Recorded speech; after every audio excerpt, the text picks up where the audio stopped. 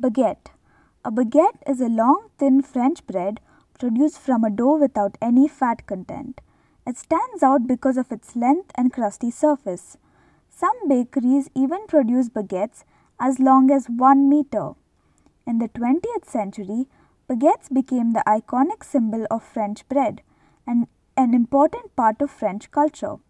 National law dictates that French breads only contain 4 main ingredients: flour, yeast, salt, and water. Baguettes were said to be developed in the 1920s. This bread's unconventional shape was utilized quite effectively by some military leaders. Legend has it that Napoleon Bonaparte instructed the villagers to create a bread that was long and thin, resembling a baton wand or a stick, so that troops could easily slide it into their uniform.